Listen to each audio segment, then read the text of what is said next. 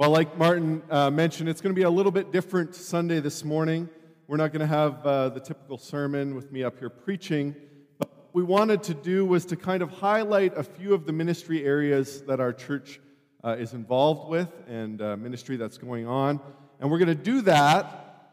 I get the privilege of interviewing some of these ministry leaders.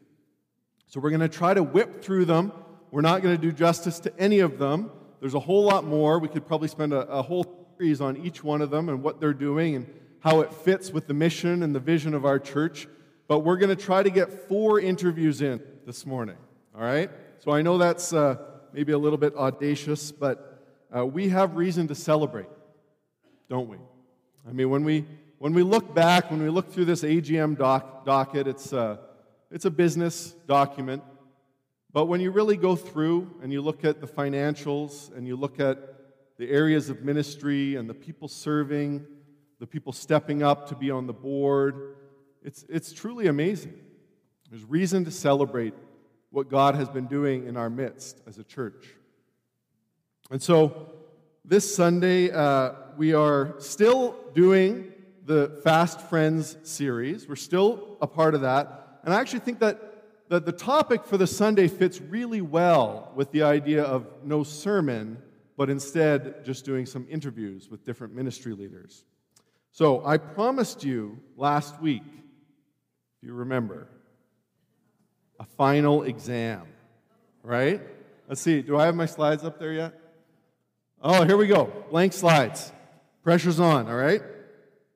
So, in week 1 of the series, we said that fasting helps us to be like Jesus. Very good. And then in week 2, we said that fasting helps teach us to repent. I heard it out there. Repent from sin. Very good. All right. Week 3. See, it gets murky in the middle, doesn't it? You start strong, you remember it well, and then kind of the middle ones, which one was which one, right? So week 3, fasting helps teach us to... Oh, very good, Pat. Live disciplined. Live a disciplined life. And week 4 was fasting helps teach us to... Anyone? Yes, to acknowledge our mortality. Very good. And finally, last week, I'm hoping last week at least there's a few voices here. Last week we said that fasting helps teach us to save extra for the poor. Well, that was pretty good. It was all right, I guess. Some of us can't remember what we had for dinner last night, so, 6 weeks back is a little bit of a stretch, I think. Well, I want to tie it in a little bit this week. So I'll share for a few seconds. I see we have our first crew ready to go. So the theme for this week is anticipation, right? Fasting helps us to anticipate a celebration. They say that patience is a bit of a lost art in our culture, don't they? I'll be honest, if my Amazon Prime package does not arrive within 2 days, I am not a happy person. When it comes to books, I just don't have a lot of patience. And so patience is kind of this countercultural practice, isn't it? I mean, saying no, abstaining from something just isn't something that our culture is really used to doing. And that's that living disciplined peace. But actually, to distinguish between fasting and feasting is a crucial part of our life of discipleship. And it is really one of the things that sets us out from the culture. A culture that says, feast. Feast all the time. And so remember that we're practicing here, right? That's what we talked about with Lent. Lent is this extended practice. It's endurance training. Right? It's 2-a-days. We're practicing to discipline ourselves now. And we're practicing to repent from that universal human tendency to mess things up, right?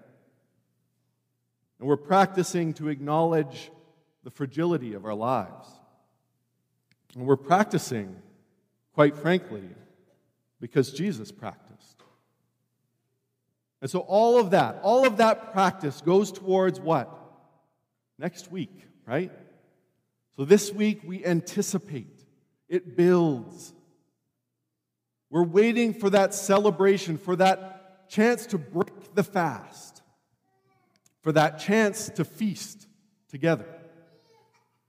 And that's what Resurrection Sunday is all about. And I hope that you'll come back, and I hope that you'll bring friends so that we can celebrate. They can see the joy that Resurrection Sunday makes. And so these interviews today, in my mind, are a great way to build that anticipation. They kind of give us a glimpse into some of the ministries. They remind us of the fact that everyone, young, old, it doesn't matter, everyone is invited to the feast, to break the fast on Easter Sunday. And so as we enter into works of service for the kingdom of God, we know that He has promised to meet us there, that He has promised to help us in real and tangible ways. And these are some of those real and tangible ways that He's going to meet us with. So, the schedule for today, we're going to have a little conversation with the kids from Kids Park. Talk a little bit about Kids Park. When they're finished that, then we're going to bring up a few youth leaders. And we have a very exciting announcement to make this Sunday, that we have hired a youth pastor. So you will get to meet our new youth pastor, yes. And after the youth leaders are up here, we're going to bring Don and Pat up to talk a little bit about Bridge of Hope, what's going on there. And then finally, we're going to turn the tables a little bit, and Martin's going to put me on the hot seat and grill me with a few questions. So, Don, can we bring the kids up? I'm going to sit right down with you guys, all right?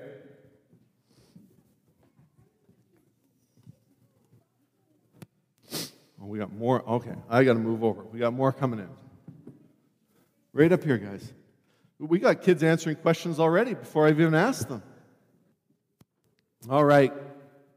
We got a few hiding behind the flowers back there. Come on, guys, over here. You're okay over there? All right. You want to sit up here? Let's go. So how are you guys doing? Yeah? What were you doing upstairs? Worship. Practicing for what? Oh, what's next Sunday? Oh, you know what? We were talking down here about practicing too. About how important it is to practice and get ready for a big celebration. So if you guys have a concert next week, why is that? Is it a special concert? It's an Easter concert. Easter. Wait, next week is Easter? No, wait. Yeah? 7 more days. 6 days, just like that. Wow. All right. Well, I know it's kind of hush-hush. It's a little bit maybe of a secret, but could you just tell us maybe one song that you might sing next week?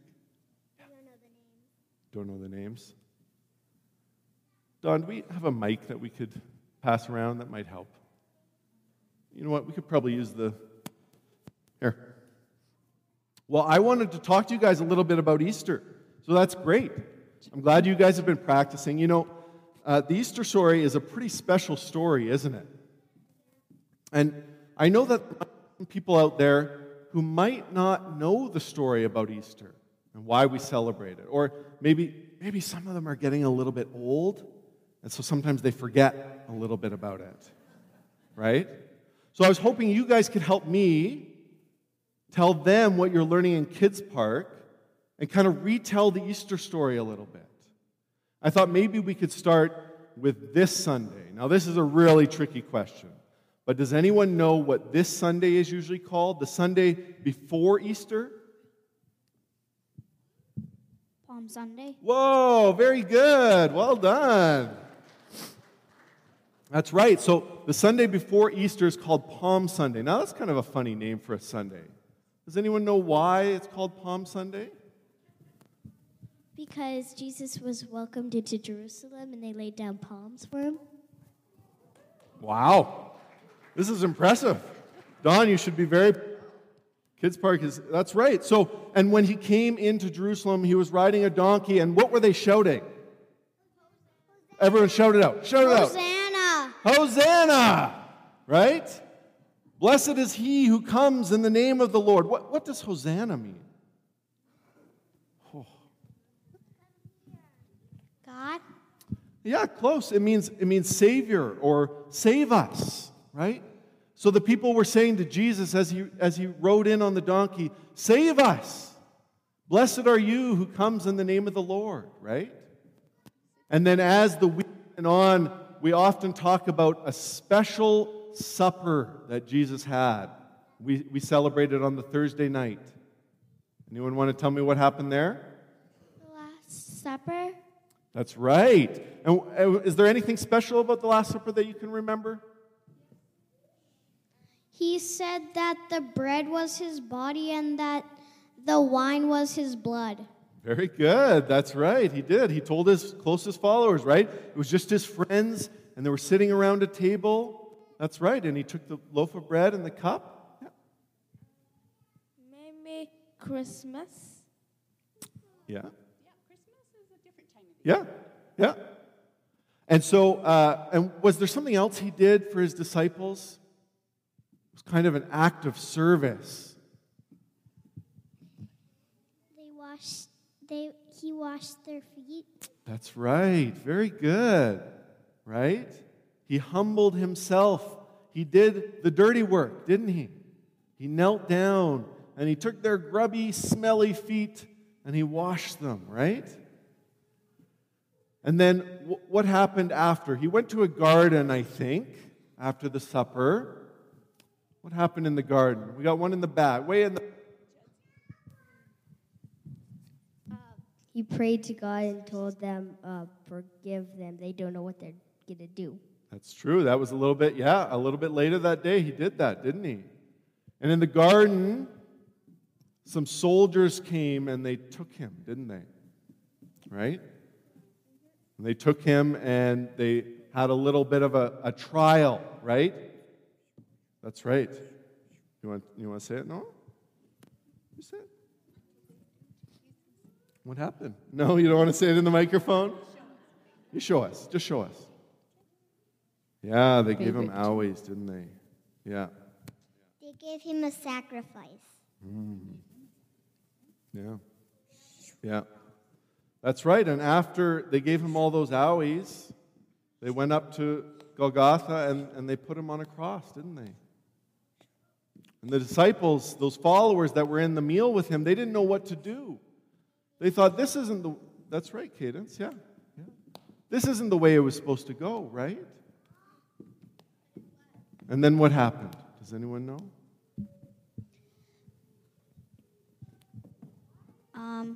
He arose on Easter Sunday. That's right. So who went to the tomb? First, how was the tomb closed? Does anyone remember? That's right, Cadence. The big rock. Oh, that's right. Was it just a little rock that kind of pushed it over the hole? No? How big? It was a boulder. A boulder. Huge, right? And, oh, the soldiers, they pushed it in front of that opening. And why did they do that? To trap Jesus. Yeah, they didn't want anyone taking his body, right? Because his body was laid in the tomb. And they put this giant boulder over. And even the governor said, you soldiers, you stay by that tomb and you guard it, right? Make sure no one comes and takes Jesus' body. Yeah, they were supposed to guard it forever, yeah. But then what happened? Angels That's came right. and moved the boulder out of the hole. Very good, excellent. The angels came and it said there was an earthquake. And the angels rolled that stone back, that giant stone that the soldiers had put in front. And it says the angel sat right on top, right? And the soldiers... That's right. What happened? What are we doing? That's right. Yeah. And then who came? Go ahead. Two friends of Jesus came to find out if Jesus' body was okay. Was it the boys that came? No? Who came?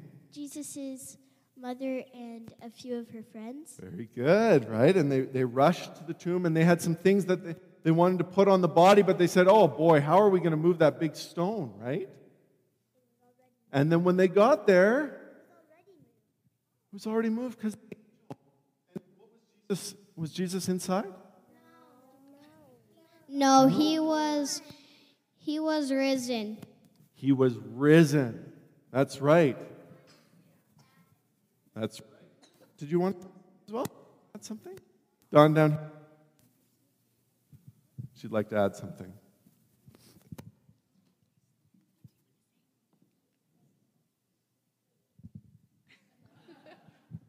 And so, when we talk about Easter, we talk about celebrating the fact that that tomb was empty and Jesus was risen. And that's right. So, who can tell me what the word anticipation means? That's a tough one. If you're anticipating something, you're waiting for something. And you're kind of just bored with it? Not really excited. You're really excited about it. Oh, you're really excited about it. So do any of you anticipate Easter next Sunday? Is that something to anticipate? That we can have a big party and celebrate that Jesus isn't in the tomb, that he's alive, that he's been resurrected to new life? Then why do we have eggs for Easter? That's a great question. Does anyone know?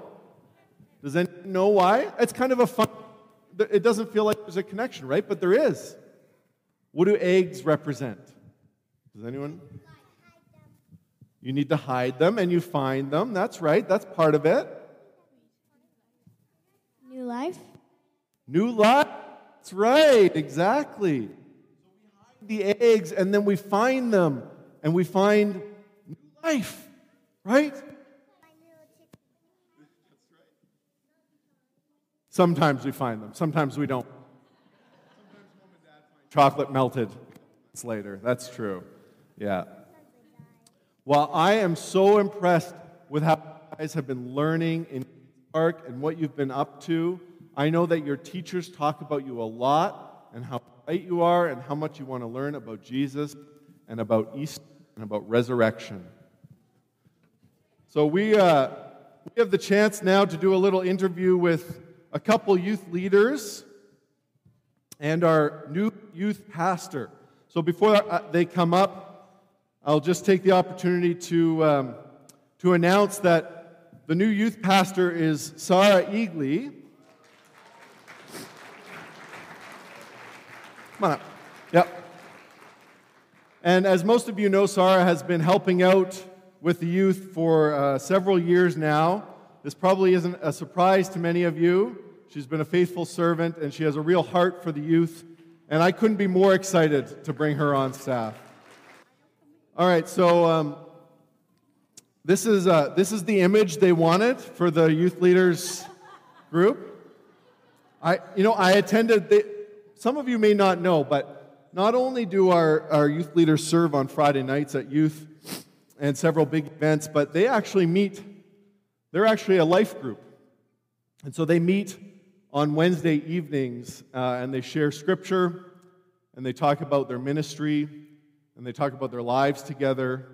And so I got a chance to sit in on that a couple weeks ago, which was wonderful. It's really neat to see. And when I was there, Linda said, I said, well, tell me a little bit about the youth leaders. And Linda said, well, we're a bit of a motley. So I thought, I guess that's what she's talking about. A bit of a motley crew.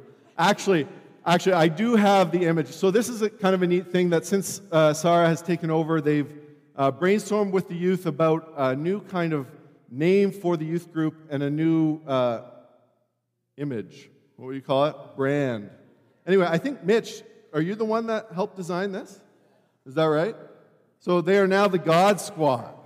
And this wasn't just the youth that came up with it, but actually... or not just the youth leaders, but actually the youth helped brainstorm what they wanted to be called, what they wanted the group to be called, and then Mitch helped with some of the design stuff. So I think that's pretty cool. Well, we have 3 youth leaders up here today, which doesn't give me a lot of time to grill each one of them. But we're going to give them a couple questions each so they can give you a window into. Thanks. And they can pass the mic around. So, Zara, maybe we'll just start with you a little bit, and I'll ask you an open-ended question. Why youth ministry? Because that's not a huge question, right? Yeah. In 2 to 3 minutes, tell us why youth ministry. In the condensed version.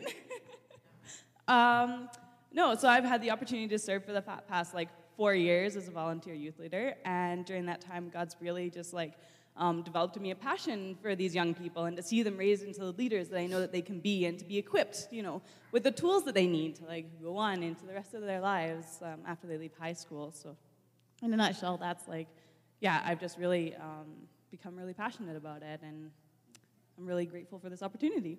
Good.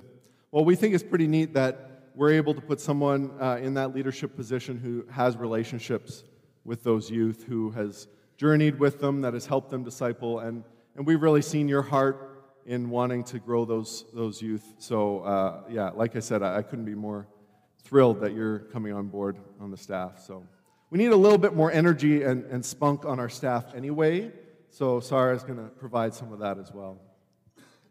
Well, Linda, we'll move on to a question for you. Of the 4 of us up here, you have the most experience at this church in various different ministries. I wasn't going to leave it at just experience. I wasn't going to leave it there. Tell us a little bit about what makes working with youth such a unique and challenging task. Well, I guess the first thing I would have to say is that you'll notice there's a little bit of a generation gap, so that could be a challenge in many ways. The challenge, and I'm going to use the word joy of working with the youth, is that although they're in a different generation than myself, they're in a different generation than when I did youth group when I was a youth. When I was a youth, those are the things that have stayed with me and developed my foundation as a Christian.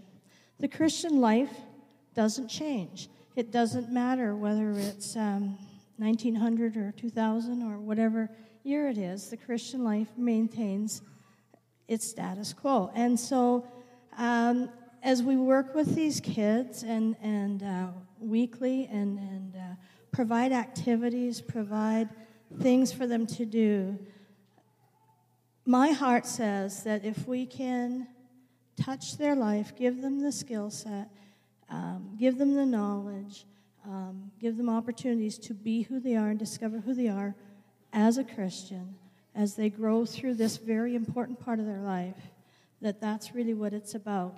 So it doesn't matter how old I am, how old they are. Christ's story is the same, regardless. And so if we can find a place and a space for them to learn, to experience, and to grow, to me, that's what we need to be doing. Great. Just so you know, Linda was not in youth group in 1900, all right? It was just an example, hypothetical, all right. Mitch, maybe on to you. When a lot of us probably think about youth group, we might think big, elaborate games or, driving around town for photo scavenger hunts or something like that. But what was really interesting to me as I sat with you guys on the Wednesday night and heard you talk was this different rhythm that you've tried to establish with our youth group.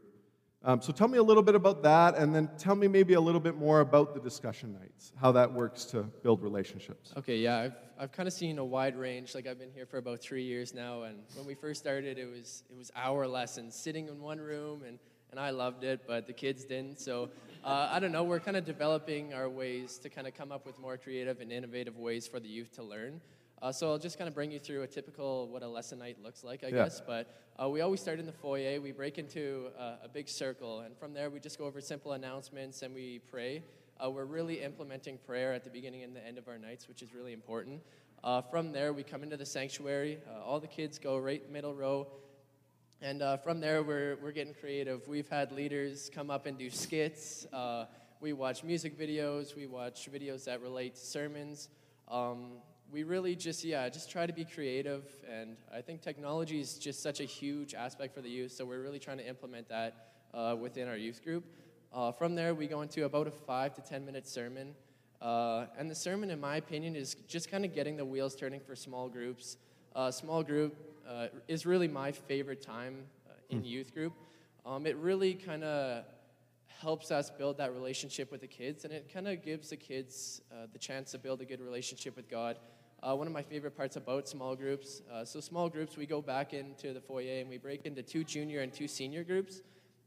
And from there, I think, like kudos to Sarah and Linda and Shirley, all the leaders. It's just so well put together. When we go out, we have questions to ask them. We have discussions to go over at the small groups, which is just an incredible job. But my favorite part is truly letting them ask questions to get to know us and their faith a little bit better. And my favorite part is asking them questions.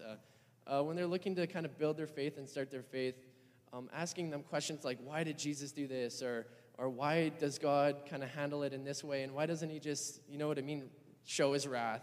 So I think truly understanding why God does what he does kind of helps the youth build their own kind of foundation in Christ. And we have just such a unique and diverse set of leaders, to put it in a funny way. But yeah, all the kids can kind of look at our 8 leaders and take the good and spit out the bad and just kind of build their own faith. So and then we kind of break into a circle, clean up, and pray and let them go. But yeah, our small groups is really, really getting better, in my opinion. Yeah, it was great to hear. It was really neat to hear some of the discussions that the youth were having with you guys, and really crucial, life discussions about their faith. So, okay, Mitch, I'm going to keep you on the hot seat. Now, this one might be a little bit subjective, but as a leader who is closer to the age of some of the youth, at least some of the older youth, what would you say are 2 or 3 of the most pressing needs of our youth in the youth group? I think one of the biggest things is just changing our mindsets. I think we're so structured, even as a society, we're so structured. So I wrote down a few. One of the things is just living in the moment. It's something I had a great talk with my mom about last night. I was like, I just need to get through this week. And she's like enjoy it. You know what? I see all the juniors that want to become seniors, and the seniors just want to graduate. Right. And once you graduate, you realize university is even worse. And then once you graduate university, jobs are even worse than university. So I think what we're really trying to implement is just falling in love with the process of life. And I forget it all the time. I just crave the weekends. But then again, if we're just kind of fast-forwarding time, you don't grow over time. You grow through experiences and truly living life. So, I think living in the moment is a big one that we need to kind of reinforce to the kids. Another one that I found is just positivity. It's kind of funny when I ask kids, what was one positive thing in your week? And they're like, oh, nothing positive. I just went to school. And I think if we're only seeing negative in the world, there's a disconnect between us and God. God is positive, God is good. So if we're not able to see positive, we can't really sit there and convince ourselves that we're one and, kind of connected with God. So I think I think positivity is a muscle, and I think we're really trying to train that muscle in youth group so they can kind of experience God on a weekly basis, on a daily basis.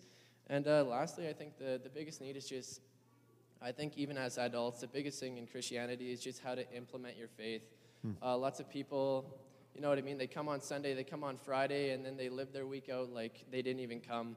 I think as Christians, we're better than that. We need to be able to, and I think that's why I love small groups so much, is it's teaching the youth how to truly implement their faith. And the youth are just incredible stories, rowdy schools, chaotic situations. And you know what I mean? Truly to be able to break that down and be like, what does Jesus want you to do in this situation? And what would Jesus do? And I think it starts to kind of change their perceptions of kind of how to act and how to react in certain situations. But yeah, I'm really impressed with the youth. And another thing, just to say, live in the moment. I don't think, in my opinion, we shouldn't be restricting these kids to an occupation. How many people out there ask their kids in grade 7 and grade 12, what do you want to do in your life? Anybody out there? We're all kind of referring to jobs, right? But I look around, and these kids can truly change the world. And I think just letting them dream, letting them grow, you'll just see some crazy cool things. So yeah, I'm excited for the future. Great. Well, Linda, I know it's been a bit of a challenge the last few months without someone at the helm.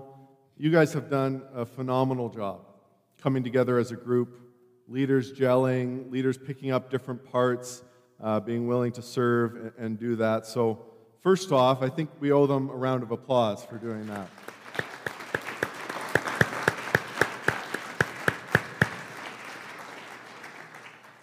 So maybe you can tell us just a little bit about that, how that experience has gone and what worked and what's been neat out of that.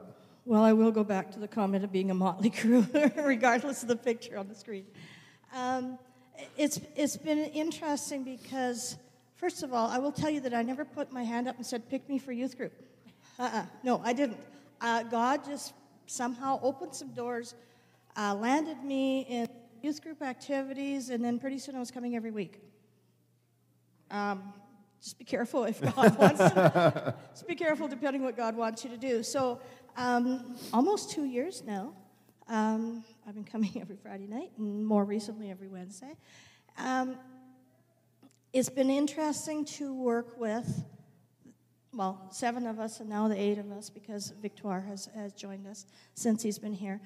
And what has happened is, even over the last 2 years, but particularly over the last 3-4 months, is that we have discovered each other's strengths and weaknesses.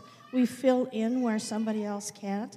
In our Wednesday night planning times, we have found out that, I can do this or I can do that. And so as a team, and I really stress the idea of team, we can come together then on Fridays and everything just gets done. Even as simple as the tables being put out. Everybody's got their niche, their thing that they do. And if someone is away, and that's the nice thing about having 8 of us, if someone is away, we can be. But then there's always somebody else to step into that role. And I think as a team, we've gotten stronger. As a team, we've developed our own life group as well. Digging into Scripture, digging into not only why are we doing youth, but how do we do youth so that the youth will benefit. And I think that's really what we're about as a team, is we stop ourselves and say, well, why are we doing this?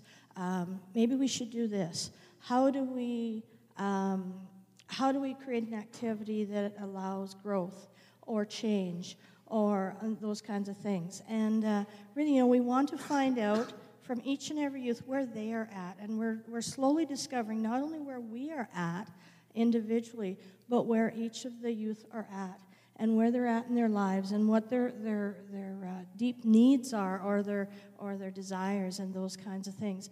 Those are important to us, but it's also important that we are strong as a team. It's also important that we maintain a good foundation so that we can serve. And that's really what our team is a group of servants. For those of you who have teens coming on Friday nights, we want to serve you, and we will continue to serve you. Amen. Thank you. Well, Sarah, back to you for the last question. I know you're just taking the reins, but you know the group of volunteers that you have and the servants that you have. Maybe tell us a little bit about what's up, what's next, right? What's coming for the youth group? What do you foresee as something that you're excited about doing as the youth pastor?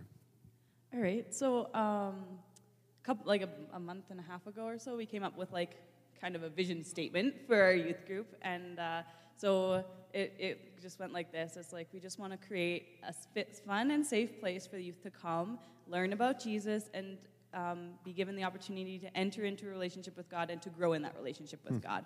And so expounding on that a bit more, I think it's important that we continue the discipleship, especially the small groups, and we are having the same people in each small group each week. So we're developing relationships between the students and the leaders, and to continue that discipleship and to equip the youth and give them tools that they need, as they graduate, to continue on with the rest of their lives and to continue in their faith for the rest of their lives. Because I know that once you graduate, you get into the world and it gets all crazy. So, so I think it's just building on that foundation, and the foundation that we've built over the last 3 or 4 months here has been really great. And it's just we have some fine tuning of stuff to do, and we'll be working on that in the coming months, and we'll go from there. Great. Well, thank you. Please join me in giving them a round of applause.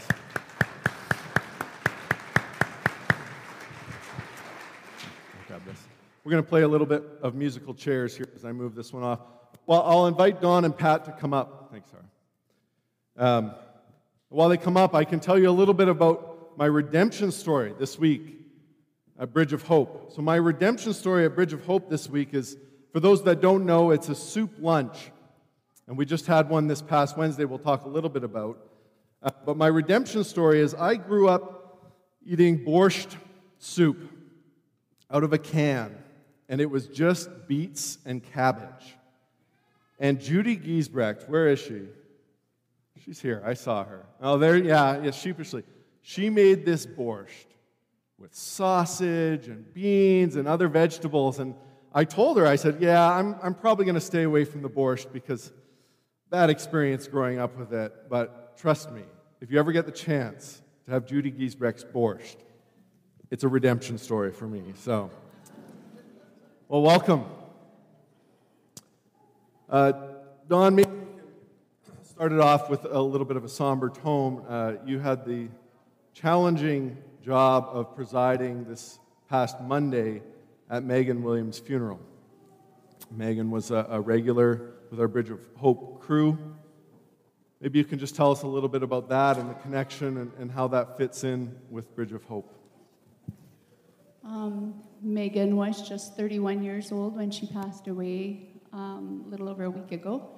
And I met Megan actually about 8 years ago, before I was on staff here at the church. Some of you know my friend Betty Voisey, who passed away a couple of years ago. And at that time, Betty was very ill in the Peter Lougheed Hospital, and I had been with her all evening, and visiting hours were closing. And so I was on the elevator, and there was this gal on the elevator, and she made some funny comment, and I laughed. But I could just see this pain behind her eyes, and so I started chatting to her. We ended up, standing in front of the elevator bank, and then we went into the chapel, and like 2 hours later, we'd been sharing and laughing and crying and praying together. I didn't even realize she was even First Nations then. I don't think about people in those sort of terms. But so I'd been working here for, maybe 6 or so months, and she walked in, and when you see somebody who you've met before and you're trying to place where you know them, and we're looking at each other, and at the same time we said, oh, the elevator in the hospital. And so Megan she's originally from the Blood tribe, which is down near Cardston. But her mother married her stepfather, and they live at Sutina, and she has several stepbrothers and sisters. So Megan was a regular here when I met her. She was living in sobriety, but that was a really rough roller coaster for her. And so over the years, myself and Martin had many conversations with Megan as she came in and out. And so we call this, funny enough, I call this group of guys, about 12 guys, my motley crew. At Sutina, they're known as the Regulators. And I was just glad to find out they weren't called the Terminators. So, but this group of guys always came in, and Megan sometimes was with them. Sometimes she just came on her own. And she'd always said to me, so when I die, I want my funeral here because this church has always shown me so much love. And I would say, oh, I'm so much older than you, you don't need to worry about that. I'll be long gone. And so needless to say, her funeral was on Monday.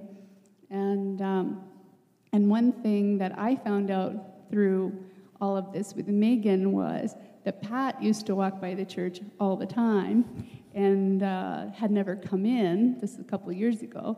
And he was sitting in the bus shelter reading his Bible, and Megan saw him and said, why don't you just go into that church? So it was actually because of Megan that Pat first came here. And so I think she probably told a lot of the guys that this was a safe place to come. And as I've shared on a couple of Sundays previously, one of the Regulators was a guy named Brian Manywounds. Brian died in October. He was 26. And I'm going to let Pat share kind of what happened with that later. Sure. Well, Pat, I was lucky enough, like I said, to be here on Wednesday, and it was my second Bridge of Hope lunch, which is wonderful. It's a highlight every month for me. I think it's number 5 or 6 overall, something like that. Yeah, it's the 5th one. 5th one, yeah. But for those people here who haven't been a part of it, haven't been able to come and help out, can you just tell us a little bit about what that monthly event looks like and what you're trying to accomplish with that? Well, it's not me that's doing anything. It's God. Like, it's Him that's really pushing me. I don't know what's going on. I don't plan anything. It's just things fall into place. And, God is so strong and so wonderful that this lunch is working good and that it's bringing the people here to God. And it's what God wants for the Bridge of Hope, for the people from Sutton community to be able to realize you don't have to practice the traditional way. You don't have to practice this way. You can turn yourself around, turn Christian, which I've done in this past year. And the Bridge of Hope lunch was to start. It started all because of Brian Miniwoons. He passed away last October. And I remember that I wasn't here. I was in treatment at the time. And I'm an alcoholic, an addict. And I'm fighting these problems every day. And, when I got back, I heard about Brian Miniwoons passing on. And it really hit me because I work at a men's shelter. I work at a homeless men's shelter. I myself am homeless, but I work at a men's shelter too. I also live there and work there. So what I do, I like what I do. And when Brian passed on, I was shocked because I came back, and like Don said, he was one of the regulators, and he hung around. I'm older than all of them. I didn't lead them, I just followed them around. And when I got back from treatment, me and Don were talking, and we mentioned Brian, and then, I don't know, we're talking about things, and next thing you know, I told Don just said, you know what? And I told her, at the same time, it was so awesome. She said, you know what? And I said, I just told her, I said, you know what, Don, I just got to start. And she's smiling at me, and she wants to tell me something. I'm looking at her, and I wanted to speak first, and I spoke up. I said, well, God said, feed my sheep. And then she smiles at me. That is what's going through my mind right now. So this is what set me off, is, holy God is working through us. And I was like, I believe in a higher power, and I call him the Creator. And, I know there is a God. I'll be honest, I speak to him all the time. Anyways,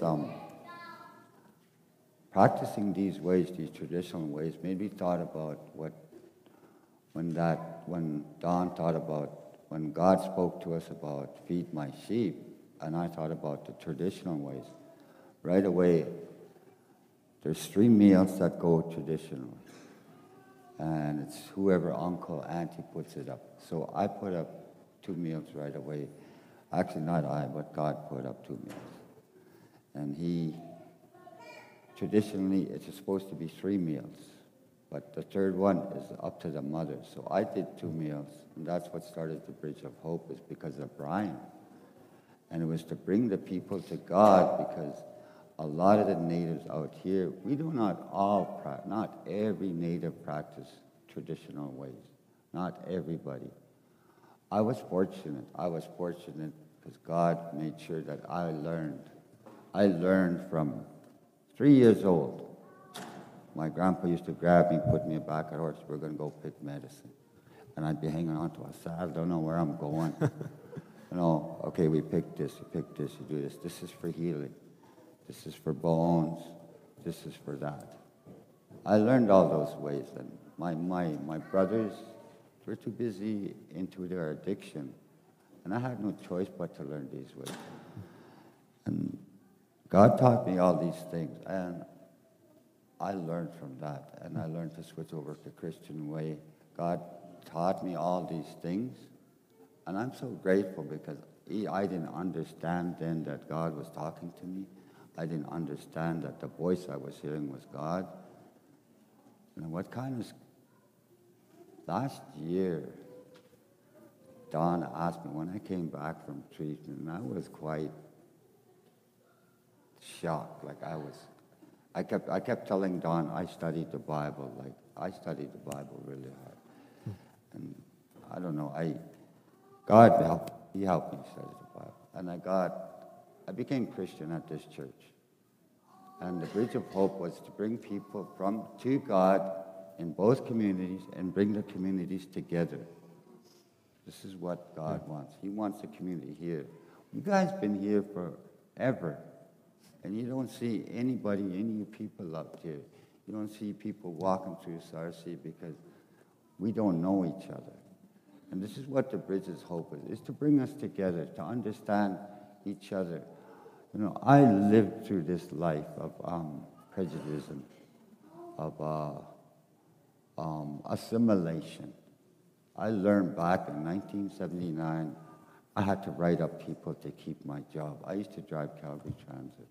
And I learned from that I had to get into the world to understand what was. And I always had long hair.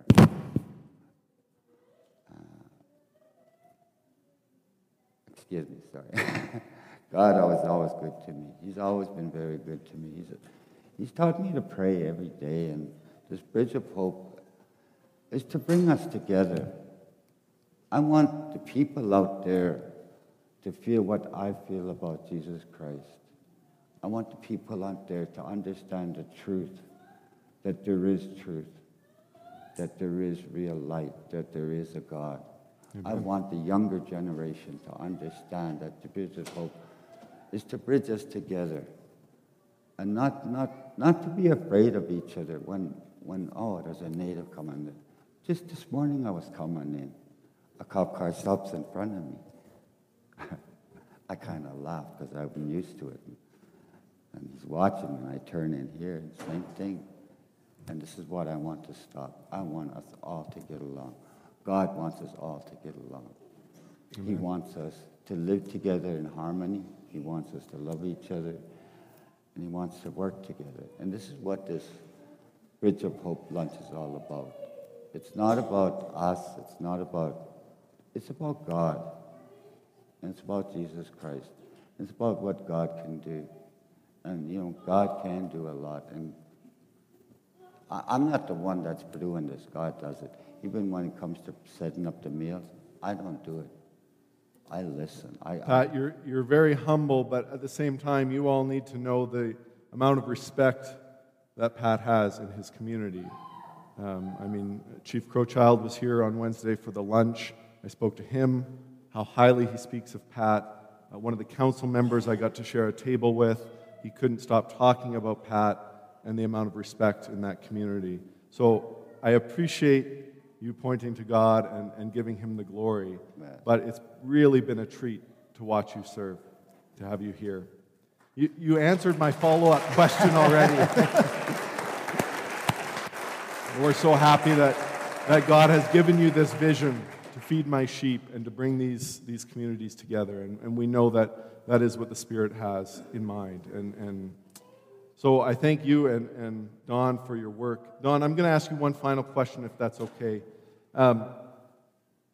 We're eager to help.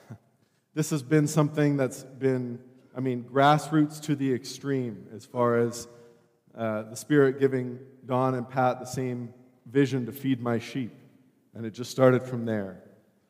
So as a church, how can we come alongside? How can we be a part of it? We want that vision of being one, of bridging these communities. So what can we do? Well, there are a number of things you can do, and some people have been just like helping with these lunches, like providing us with some hearty soup.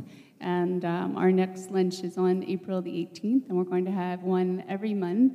And so if you want to make some hearty soup, and even if you have to bring it on a Sunday and leave it in the fridge, that would be great. And we've had just such a tremendous response to that. And so we can spread the love out a little bit, and just let me know if you want to bring. And once I have about 4 or 5 pots, I'll say, okay, thank you, maybe next time, because I actually had to turn a couple people away this time because the response was so great. And then just having people here, I think the tremendous thing is to have people actually here sitting with people. I know, Suzanne, you came, and those guys who you talked to that day, Todd and Steve, they still talk about that lady who gave them that scripture. I know. And, were they there? Todd was here this week. And you know, there's several of you who have been here and making those relationships, because, you know, the thing is that a lot of First Nations people haven't had a great experience with white people, and I think every other color of us fall into white people. So even if you're Filipino, you're white people. And you know what I really noticed, what really hit me is going out and sitting with Megan's family, grieving with them, helping them plan. Megan always hoped she could go to school. She wanted to be someone classy. Addiction beat her to the ground, and we gave her a classy funeral. And spending that time with her family, who are all hardworking, they all have good jobs, they have a beautiful home. And when we were burying her, I'd never been at a grave site where everybody stayed till the last bit of dirt was back in that grave, and smoothed it all out beautiful, put the flowers back, everybody stayed.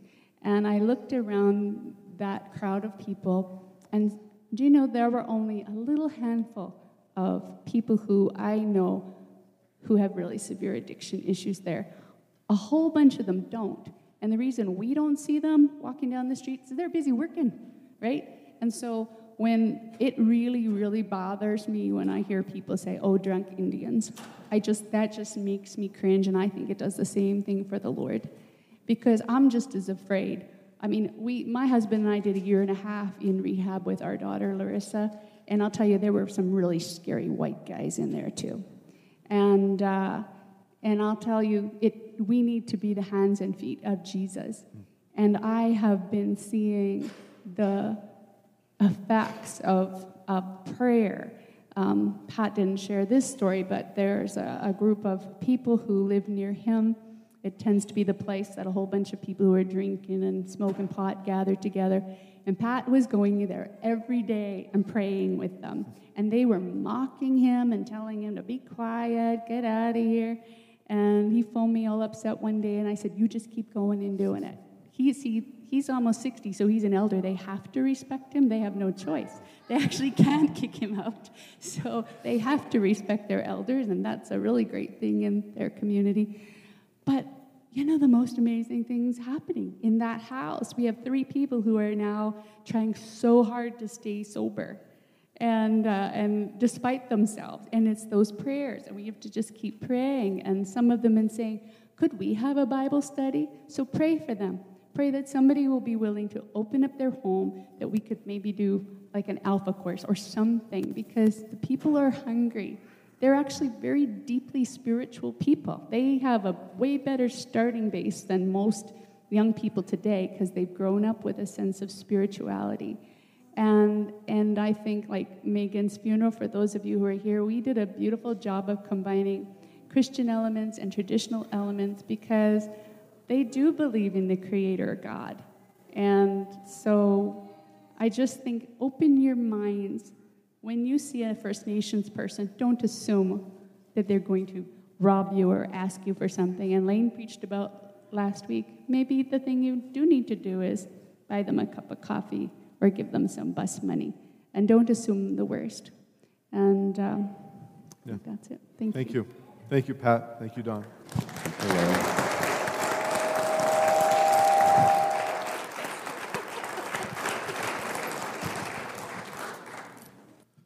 Well, we're going to turn the tables a little bit. We'll do musical chairs one more time. And Martin has taken the questions that you sent in last week. Some of you wrote them or emailed them in for me.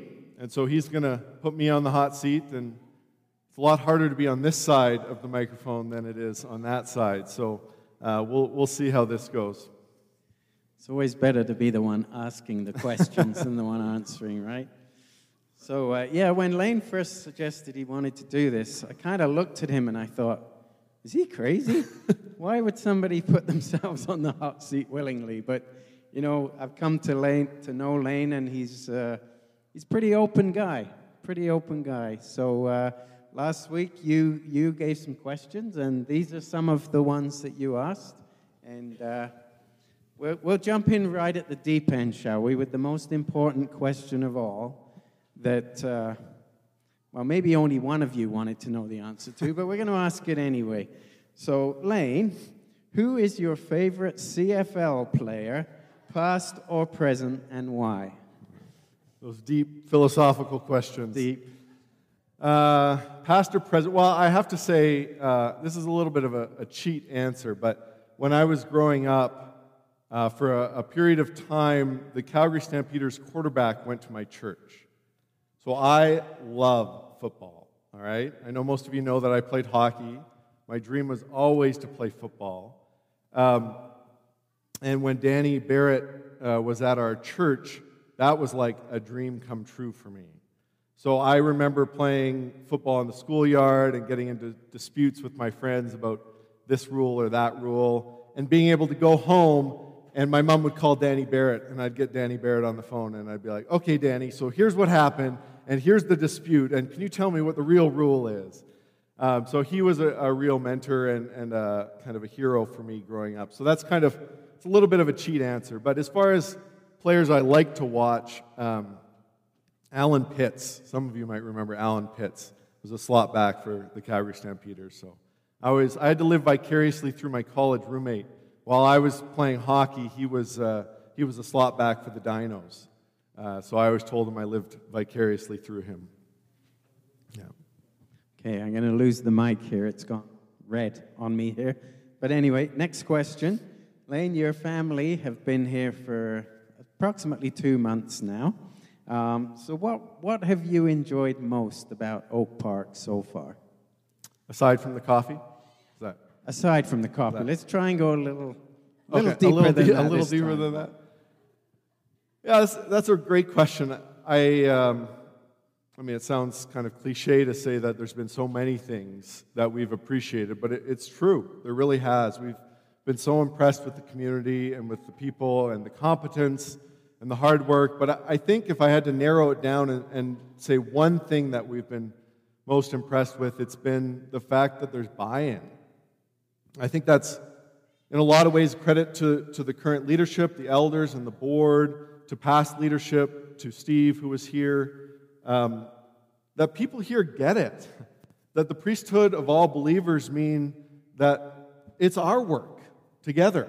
And so people show up, people buy in, people understand that there's a need, let's meet it. People are taking initiative to ask me, how can I help? How can I be a part of this?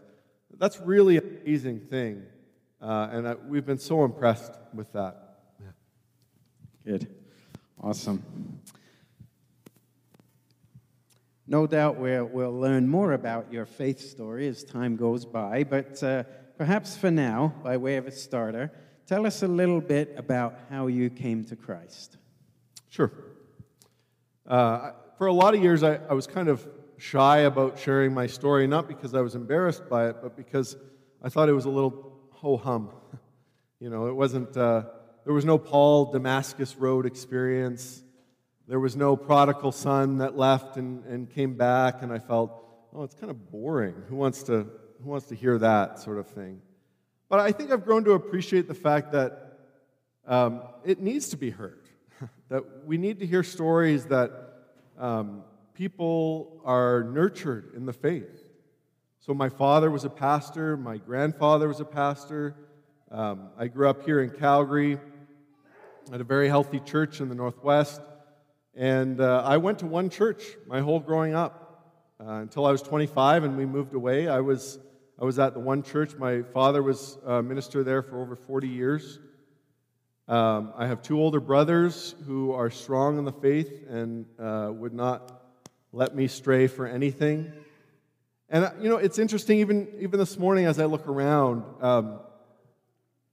this church was obviously a sister church of my own, but I can look around here and I can see Bob McCullough, who was one of my Sunday school teachers, and I can see Tyler, who I grew up with, and Jessie, if she's around, I didn't see her, and Rico, who I went to Bible college with, and Ron, who was my boss at Alberta Bible College, and George Graffender, who was a youth leader for me and did leadership in training, and just countless others of you It's fascinating. Maybe fascinating isn't the right word. It's amazing to me. It's very humbling to me to look around and realize the debt that I owe. And even though I've never been a part of this church, I'm only 2 months here, that debt is already great. And those people have nurtured me in the faith. So I accepted Christ as my Lord and Savior when I was 8 years old. It was actually after a Sunday night service at Cambrian. We watched the Jesus film. And it really just hit me that was for me. And I remember driving home in the back of the station wagon and just telling my parents that I was ready to make that profession of faith. And so I did that, and we were meeting actually at Diefenbaker High School at the time, so we didn't have a baptistry. So I waited until May long weekend, family camp at Pine Lake Camp. If any of you have ever been to family camp, my dad and I plunged in that water, and there was still ice floating by. I remember that very vividly. And I was baptized May long weekend. Right on. Great. Anyone who's been in the water at Pine Lake, you know that there's more than just ice floating by us. It's cleansed in one way, unclean in another when you get out. Yeah. That's great. Fantastic. Thank you for sharing that. Now, every church has its own personality. So when you compare Oak Park Church to your church in Toronto, the one you came from, what are some of the differences that you see between the two, and what worked well there that might translate to us here? Right. I think I would need to back up just a little bit and give you a bit of background. When we left for Toronto, the plan was for a 2-year seminary degree at Wycliffe College. And so Chantal, my wife, had grown up in one church in the Lower Mainland, her whole growing up, and I'd grown up in one church. And we thought, what a great opportunity to go to Toronto and to experience diversity of church communities. And so intentionally, we spent the first 6 months visiting a different church each Sunday. And that was the idea of, what is it like to be new? What is it like to walk into a church where you're the new person? And how does it make you feel? And what's important? And what makes you feel welcome and at home? And so after doing that, we plugged in. We still thought we were only going to be there for 2 years. We plugged into a very large, very well-run, for lack of better words, Anglican church in downtown Toronto. At the time, it was the largest Anglican church in the country. And again, that was a little bit for something a little bit different. We could walk there. It was a short walk. And we knew some people there, so we plugged in there. And as our time came to an end there, and we realized that I was going to stay and do a doctorate, which is 5 more years, we decided that we would shift over to Hillcrest Christian Church, which again is a part of the same movement of churches as Oak Park. And I had been preaching for them semi-regularly already. So we decided for the last 5 years that we would plug in there, and that would be our home church. So there's a lot of diversity going on there, and I think, and as well, we had weekly chapel at our college. So we had that church community too. So it was a wonderful learning experience for us. We got exposed to a lot of different things in the Christian tradition that we didn't grow up with. We got to experience a lot of great things, a lot of not so great things. There was a lot of, let's not do that in our ministry when we start. A lot of those experiences. I think one of the things that struck me for the larger Anglican church in downtown Toronto was the commitment to a level of excellence. And I know that can sometimes make people a little uncomfortable, and it sometimes errs on sort of a professionalism.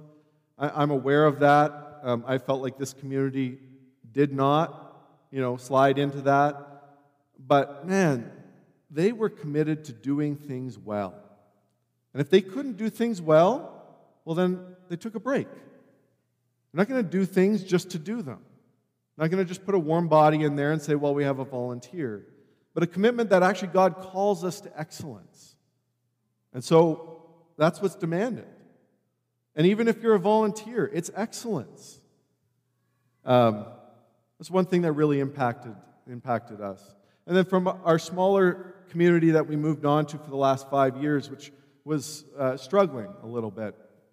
One of the great things that they did, it was about 75% Filipino in that church, and they know how to meet around a table for food.